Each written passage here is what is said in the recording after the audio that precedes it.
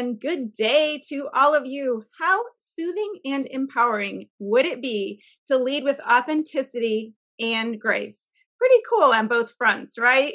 Well, that is the focus for today's podcast, as the Business of Life Masterclass episode is all for you and all about being authentic and having a grace-filled life. So greetings again, everyone. It's Debbie Lundberg, performance coach, remote work rockstar, author, and the founder and CEO of Presenting Powerfully. Barb Zant here, founder of the lifestyle brand and blog, The Stay at Work Mom, and media sales leader. Debbie, this is a topic that is both exciting and intriguing. You and I both regard authenticity that'll work, gracious kindness highly. So it's most memorable to have our guest on for our listeners today. So who is that leader that's with us? Well, sure thing, Barb. As challenging as it can be for both of us to get some of these things out when we're excited.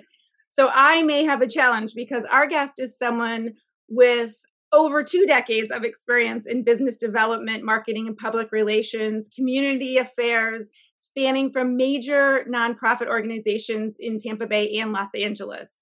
But wait, there's more. She specializes in one of my favorites, team building, and you've had the experience of getting to be with her for that, as well as revitalizing the awareness and affinity for regional and national organizations based in the Tampa Bay area. She has a tremendously well-honed focus on strategic innovation in sales, event planning, public and private partnerships, and marketing. She's been a resident of Tampa for over 18 years, and those who can see her will be amazed trying to figure out how that's possible. She's spoken to international audience about how to best leverage social media to promote brand, engage customers, and provide solutions to common communication issues. So please, Barb, welcome one of my trusted and valued running partners. So she's out there bright and early, the star of many theatrical stages and the Chief Advancement Officer of the United Way Suncoast, Kari Goetz. Hey, everybody. This is so exciting. I have to say that I was so incredibly honored. I have been, that longtime listener, first time caller, but a longtime fan and just honored. I will say that for the most part, I don't tend to suffer from imposter syndrome. But when Debbie asked me to do this, I am honored to be a part of the long list of illustrious guests you have had, and certainly have learned a lot from them. So I hope I meet all the expectations that have set before me in this program that you have. Absolutely. Welcome, Kari, and we have no doubt that you will. We asked you on today because you're pretty much an expert in everything from marketing to community affairs and even communication issues. And you know what? That's really important for our listeners. Who doesn't need help on those communication issues while leading such a gracious and authentic life? We're super excited. Glad you are here. In 10 words or less, what made you want to be on our show specifically today? Like I said before, I've been listening, and I do have the honor of running with Debbie before the sun comes up. And so sometimes I get to hear a little bit of the architecture that goes into this program. And I find this to be incredibly inspiring. Part of authenticity is just accepting the fact that we are all ducks. And no matter how calm and cool and collected somebody looks, we know that there's a lot going on under the water. And so I know this was more than 10 words, but I'm happy to be part of the duck, and I'm happy to show you what happens under the water. Sounds good. Well, quack, quack, Kari. Here we are moving on to the Business of Life Masterclass Podcast 4. As you know, thank you for being a listener. These are the 4 questions we ask every one of our honored guests to please answer for the insight and inspiration of our listeners. Are you ready, Kari? I am so ready. Okay. Number 1, what time do you get up in the morning? And what is your daily routine to get your day started right? This is an excellent question, and one that I'm going to answer a little non-traditionally, because as my running partner, you saw this morning. It's not what time I wake up in the morning. I'm finding it's what time I go to bed the night before. This is becoming more and more important to me, and something that I have really taken a focus on as our lives sort of became less scheduled with the pandemic. I was able to really get to bed a lot earlier than I had, and be able to turn off those devices and not have that distraction right before bedtime, and quickly learned that while 8 hours of sleep are recommended for most grown-ups, I'm a 9-hour sleep person. And I really do know that I feel diminished if I don't get those full 9 hours. And so I do like to get up early. Like Debbie and I do run before the sun comes up. And so that can be as early as 4:45 in the morning, some mornings. But really the latest that I find myself sleeping into is probably about 7. But the average day is between 4:45 and 6, I would say. I do have to get my sweat on. So if I'm not running, I'm on a Peloton, or I'm doing yoga, or I'm walking the dogs around the block. It gets to get my body engaged, gets my brain engaged. I drink tea, not coffee. Believe it or not, when you're as jazzed up as me, I don't need caffeine. And so that's part of my morning ritual, is my cup of tea. And I was old school until the pandemic. I have just recently had to move to an electronic paper. I actually liked touching a paper in the morning, but now I do find myself going through my electronic newspaper that I read in the morning while I drink my tea. And then I wake up my son and get him ready for his day. So that's all mommy time up until probably about 7 o'clock, when I then get him up. You get a lot in before 7 o'clock. I know that. So wonderful message to our listeners about the night before and planning ahead. So Kari, number 2, other than that evening to morning routine, we'll call it, what is something that you believe if other people would do, it would set them up for success? A lot of times Barb calls this that extra oomph and special sauce. So what do you have for our listeners and for us? I have a really cool thing, and I'm gonna hold up the book where I got this, because this is not me. So I will not.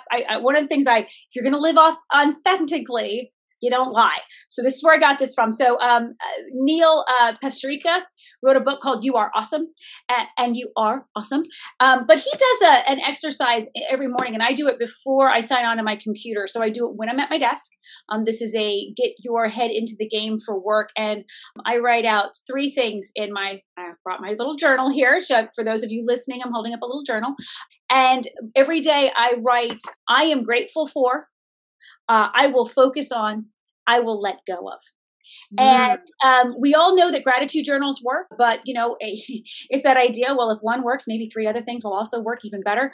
I am grateful for something each day. I set my intention, my focus for that day, and I let go of something.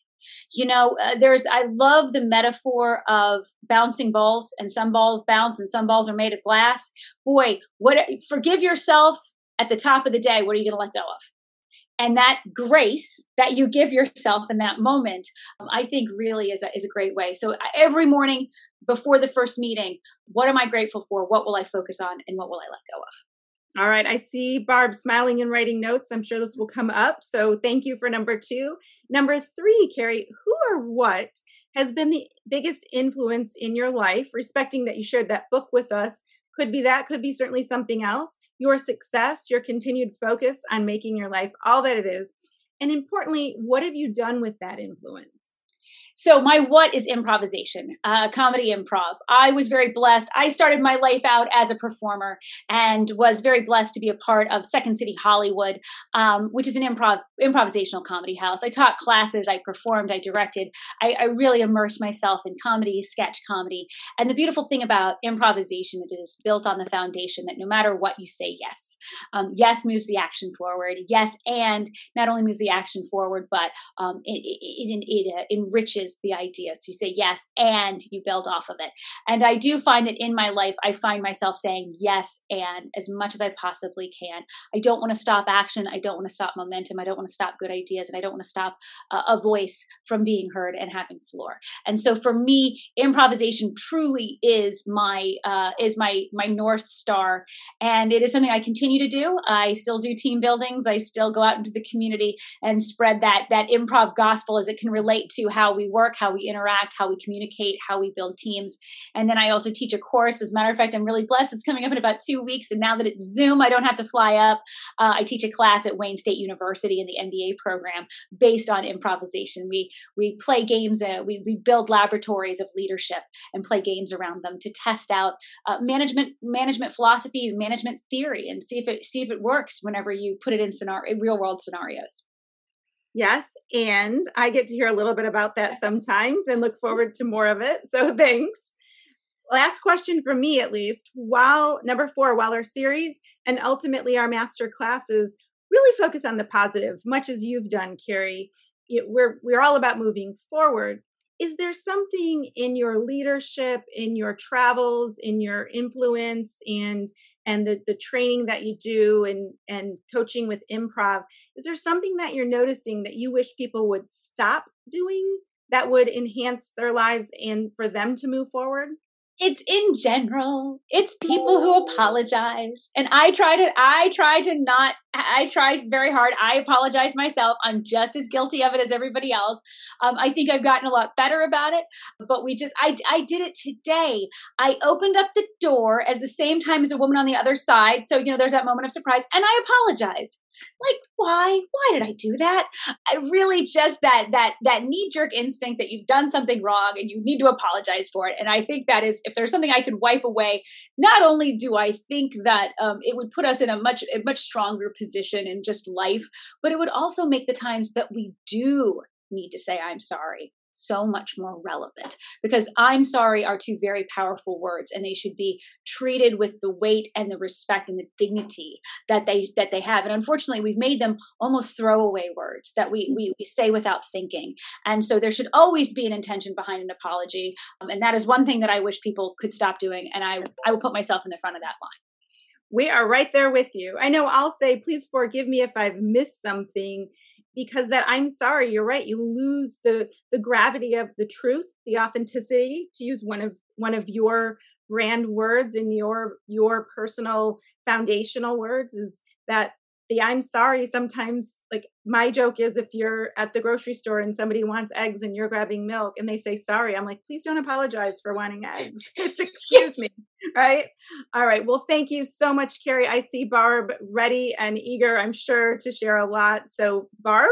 Thank you, Kari. That was definitely uplifting and inspirational. And I wrote a few things that I would like to get with Debbie next week and possibly do. And one of them, the non-traditional morning time, I love that. And that sleep is so important. So I'm going to dig in there a little bit and really figure out what my number is. You mentioned 9. And so that's my thing. Yes. And I definitely see that, Debbie. Pre-COVID, we talked about doing some improv. So yes, and check that out. I'm ready. And just the apologizing, that's become an automatic. So that's something we're going to dig into. So, okay, if that was not enough for our listeners, before we wrap up, Kari, what is your final thought, please? This is a closing statement, or even one single fact that our listeners didn't learn about or don't know yet. This is I was wondering which way this was going to go. So I had a couple of different ways that we were going to look at this. And I think one of the biggest things is I want to really stress, I think authenticity and grace are so important. Every year, I don't do New Year's resolutions, but I do New Year's themes. And 2020 was authenticity. And boy, that aged well, because there is nothing more authentic than the fact that, if people are watching this Zoom, you are in my home. Welcome to my house. I now know all of my coworkers' pets. I certainly have come to a place where there's a level of authenticity in the work that we do. And as a result of that, and the way that we work, there's also a level of grace. And that's what my 2021 word was. And so I find that both now sort of feed into each other. And grace is not only a state of being, but it's a state of acceptance in others. You extend your grace to others. And by doing so, by allowing yourself to have that empathy, and to give people the opportunity to just be where they are. I work in the nonprofit space, and one of the things that we do when we talk about service is meet people where they are. And that's grace. Grace is meeting people where they are. So that's what I always encourage people, no matter what in the interactions that you have, ask yourself ahead of time, where are they? How can I meet them there? And how can I show them grace so that we can find the common ground to do whatever it is that I was tasked to do, the universe wants us to accomplish together. So that's my final. Leave you all with some grace. Well, thank you, Kari. Thanks for meeting us. No joke, on Zoom, as you mentioned, and meeting our listeners this way and providing so much guidance through the form of inspiration, like Barb said. So please know, listeners, you can stay connected with Kari Goetz on all social media at Goetz Busy. and Kari Goetz most everywhere. So you will find her. It will be in the show notes on the spellings, KariGoetz. So that is there for you now and will be. Similarly, you can follow Barb and me on Instagram at the Business of Life Masterclass. Same on Facebook. Barb's at the Stay at Work Mom, and I'm Debbie Lundberg most everywhere. So if you like the positivity, purpose, and overall what you heard, if we've earned it, please rate us 5 stars. We are committed to providing you with 5-star guests like Kari, as I'm sure you're filled with a lot of energy and her grace and authenticity. So stay tuned for our follow-through show in 5 to 15 days about how Debbie and I did implementing Kari's ideas. Thanks for joining us for this episode of the Business of Life Masterclass, the podcast for successful people embracing every chance and experience all you can in business and in life. Listen, choose, do.